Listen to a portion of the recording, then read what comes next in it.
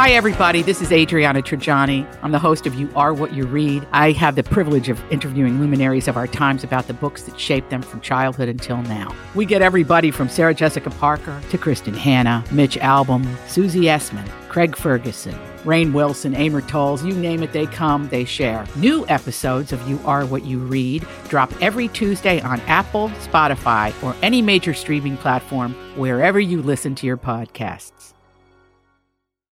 I know somebody who's going to be kissing a pig today. Hey, if you see something, say something. Oh, that is catchy, huh?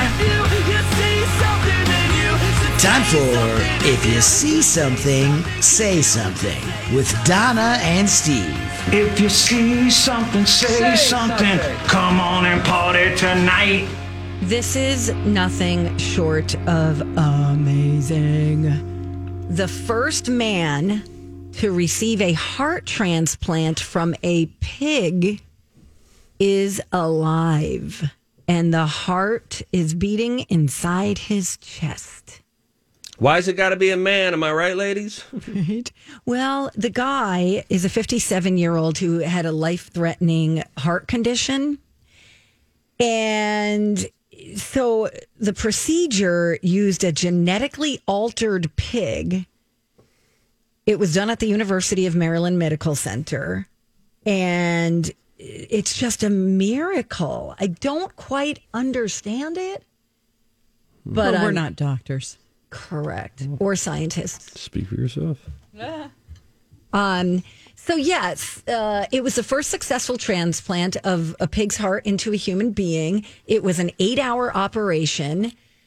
Took place on Friday. The guy, his name is David Bennett Sr., was doing well on Monday, so yesterday. It creates the pulse. It creates the pressure. It's now his heart. It's working. It looks normal. They are thrilled. They also say, we don't know what tomorrow will bring us. This has never been done before. Side effect, he hates bacon now. And he also demands to eat from a trough. I knew it. You guys. Oh, man. His wife just brings him like a window planter box. Yeah. Oh, no. They Puts put some slop in oatmeal, there. random bits of carrot. He's rolling in the mud. I mean, this could go on for forever. So scientists have been working really, really hard to develop pigs whose organs would not be rejected by the human body. They've accelerated this research in the past decade by new gene editing and cloning technologies. And this comes just months after surgeons in New York successfully attached the kidney of a genetically engineered pig to a brain dead person. Wow. So obviously the hope is that procedures like this will be, a new era in medicine when replacement organs are no longer in short supply for the more than, 500,000 Americans, I believe, who are waiting for organ transplants. So I just thought that was really neat. Remember when we had the woman who had the first successful face transplant? Or was it a guy? Wow. Remember that whole thing? I don't remember that. It's amazing, though. I'm reading up about this guy, though, who got the pig heart transplant.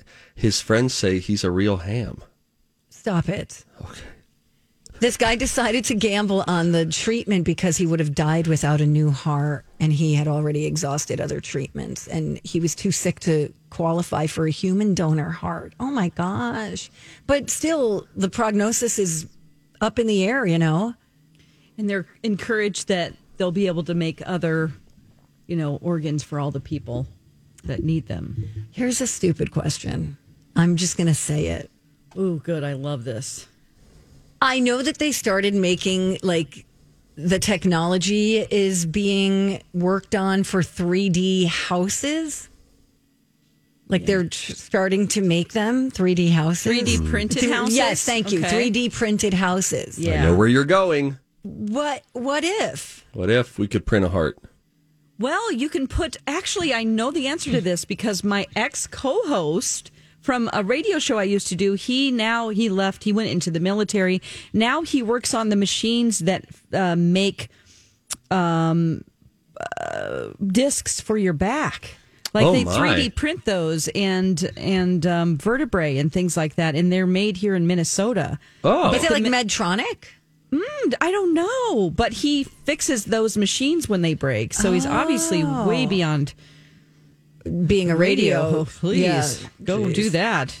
Wow. Anyway, I just thought that was amazing. And what's unique about it is that they're very porous, these pieces of plastic. It's not just like a piece of plastic, so that it will grow, the tissue will grow to it and stick to it. Wow. And, see, like if we could do that, I wonder if this is in our future. Well, not mine. I'll be long gone. But don't sell yourself short, Donna. Well, Steve always does.